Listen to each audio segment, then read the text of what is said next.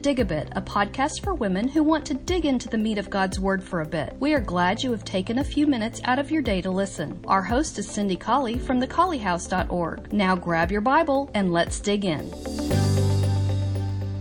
Hello, I hope you're having a good day. We are in the middle of our glory study for month 7 of our 2020 study, if you're current with us. And we are taking Isaiah this month, especially the last half of Isaiah, and keying in on some glory verses from that book. But as we do, I wanted us to back up today to a chapter in 2 Chronicles. If you could look at 2 Chronicles chapter 26. As we look at Isaiah, as we look at the history around it, we are aware that he prophesied to Judah, and he prophesied for a lot of years, somewhere between probably 50 and 60 years to the nation of Judah. And sometimes he would say some things to Israel as well, who was by the time of Isaiah in captivity to the Assyrians. It had looked like from a human standpoint that earlier Judah, the southern kingdom, would also be in Assyrian captivity, but that was not the will of the Lord. And so the Lord is preparing Judah now through the book of Isaiah, through his prophecies, for some rough treatment by the Babylonians and for Babylonian captivity.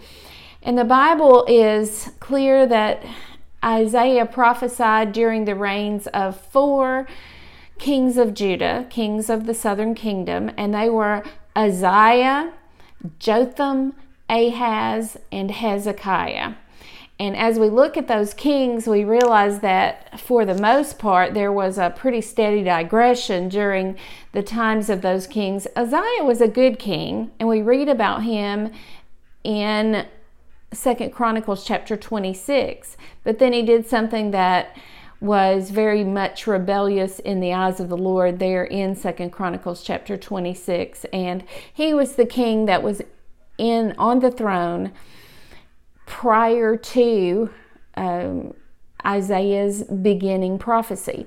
So when we see Isaiah prophesying, we know that Isaiah was a prophet at the time of the incident that happened in 2 Chronicles chapter 26. And so I just think it's very interesting to read about the king of the land to whom Isaiah was prophesying as he began the book of Isaiah. And we read about this horrible incident in his life that actually brought down his kingship and passed the throne on to his son Jotham. So we're in 2 Chronicles chapter 26. And we're reading about the good things that Uzziah did. And I've heard him called also Uzziah, but I think I'm going to say Uzziah. That's how the phonetic markings in my Good Study Bible pronounce this. So the people of Judah took Uzziah when he was just 16 years old, verse 1 tells us, and made him king in the room of his father Amaziah. 16 years old, verse 3, was he when he began to reign, and he reigned 52 years in Jerusalem. His mother's name also was Jeremiah of Jerusalem, and he did that which was right in the sight of the Lord, according to all that his father Amaziah did. He sought God in the days of Zechariah, who had understanding in the visions of God, and as long as he sought the Lord, God made him to prosper. And verse 7 says God helped him against the Philistines. He built towers in Jerusalem at the corner gate, at the valley gate, at the turning of the wall, and he fortified them, and he built towers in the desert. He loved husbandry. We really get a lot of detail here about Uzziah that we don't get about a lot of the kings. He had a host of fighting men, verse 11, that went out to war by bands, and the whole number of the chief of the fathers of the mighty men of valor were 2,600, and under their hand was an army of 307,500 that made war with mighty power to help the king against his enemy. So we have a king here who's strong, a king here who's being blessed of God, a king here who's doing that which is right in the eyes of the Lord. But there was this one matter of rebellion that brought down the throne of Uzziah. and it actually made him a leper.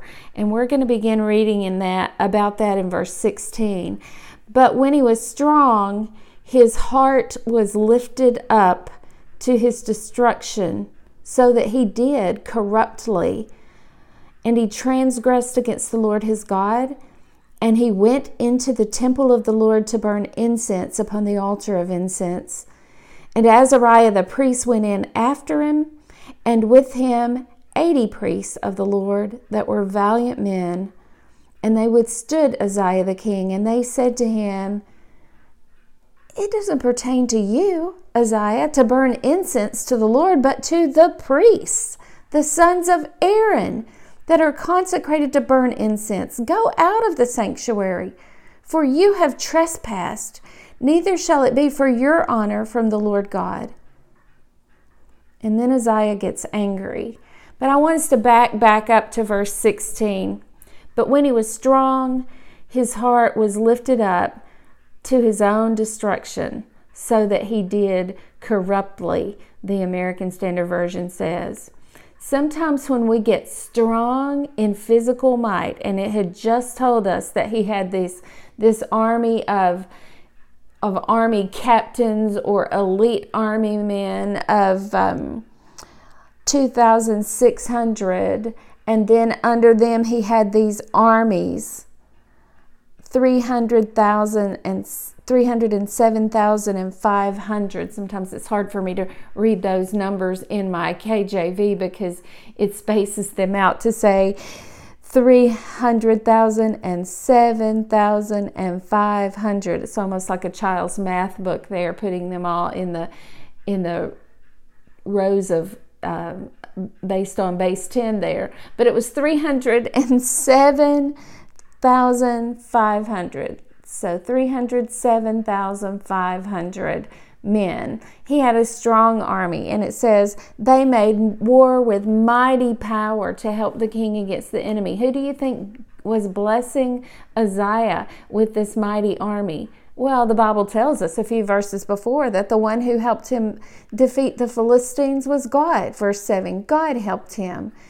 And he sought God in the days of Zechariah. And God, verse 5, made him to prosper. God was doing all of this, but when he was successful, verse 16, when he was strong, his heart was lifted up to his destruction. And the scripture, of course, tells us that pride comes before a fall.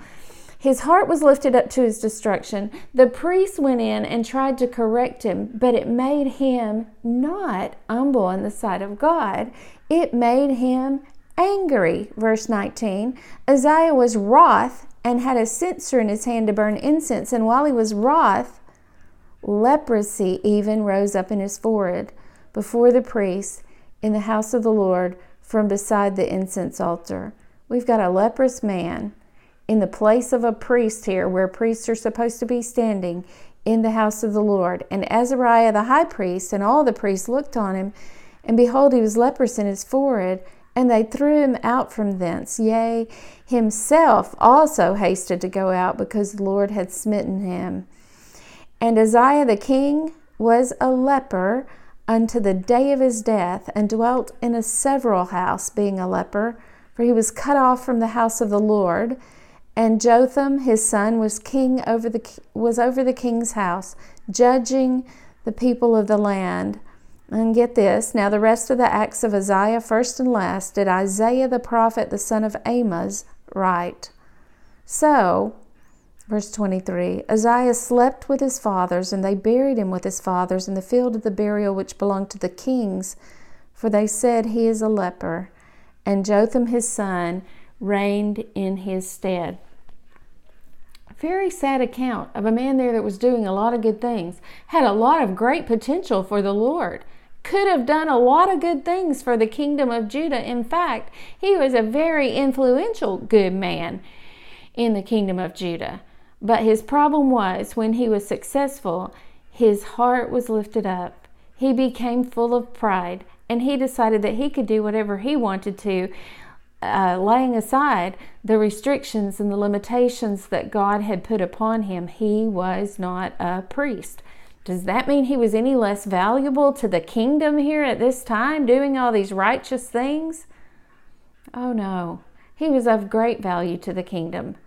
I think we can make an application here with our limited roles as women.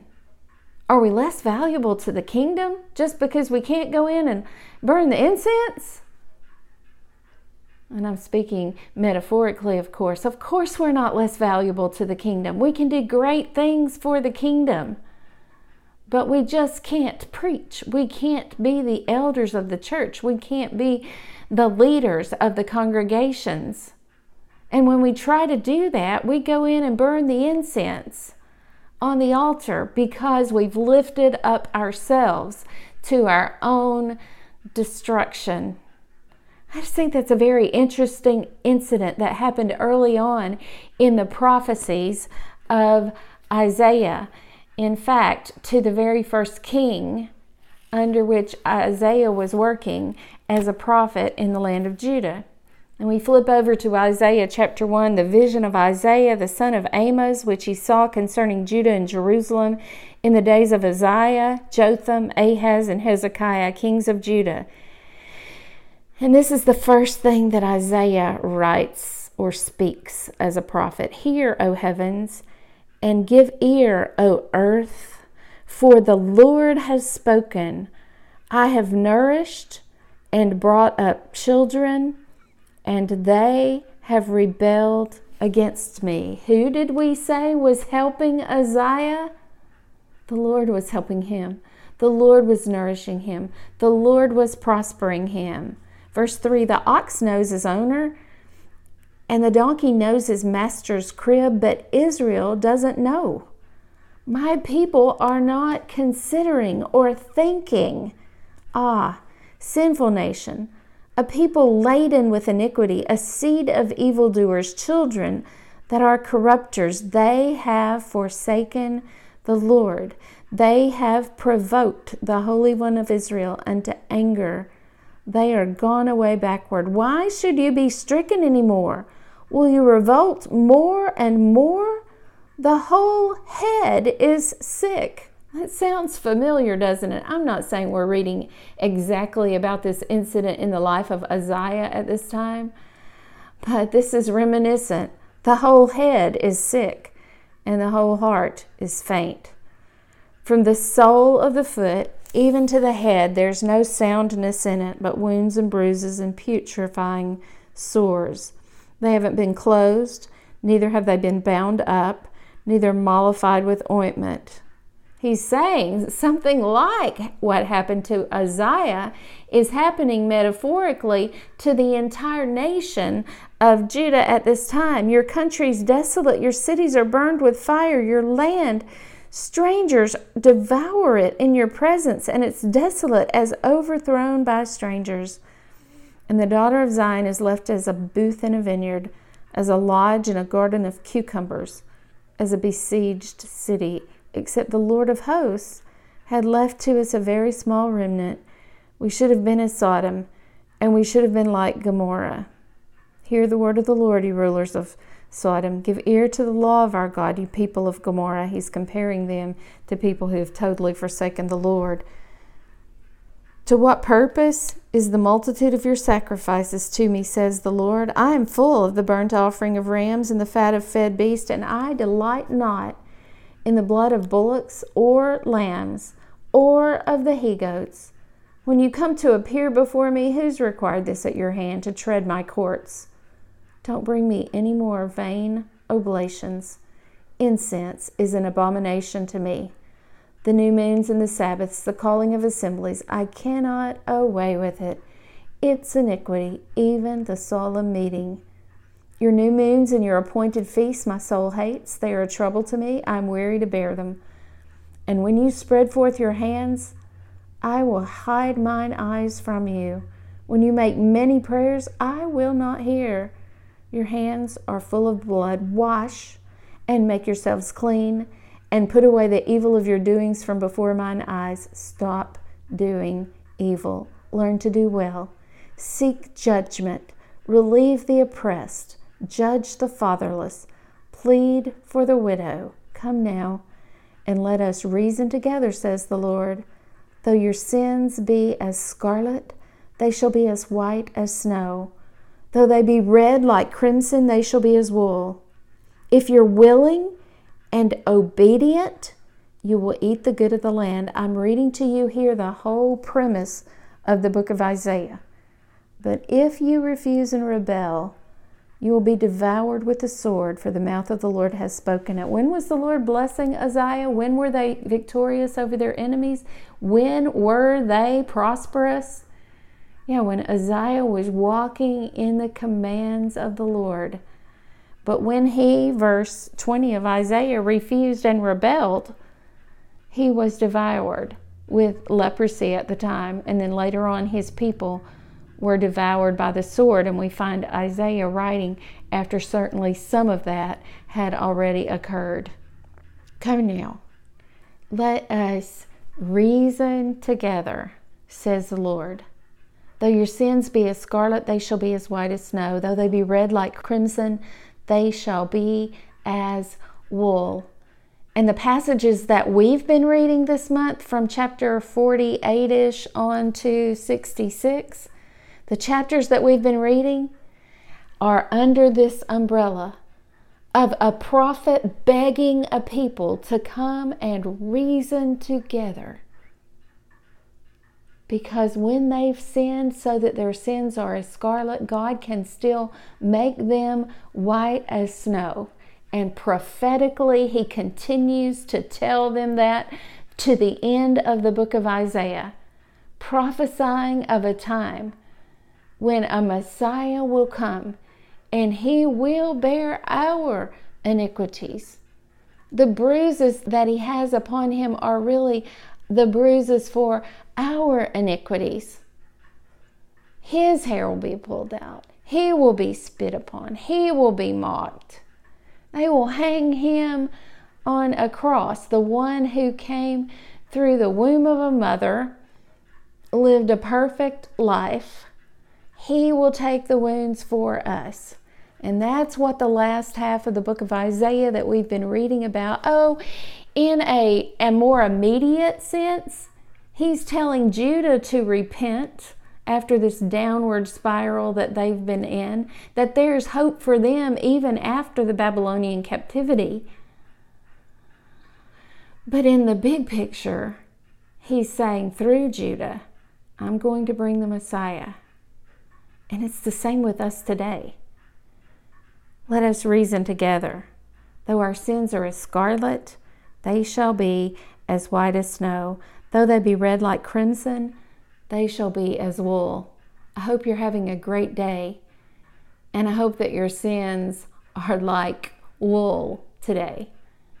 Have a good one.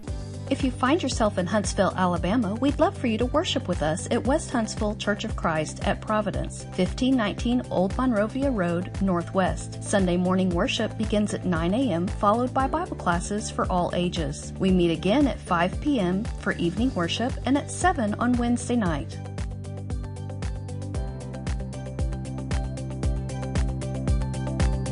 Dig a Bit is a production of Digging Deep in God's Word, a Bible study for women. For more information, visit thecollyhouse.org.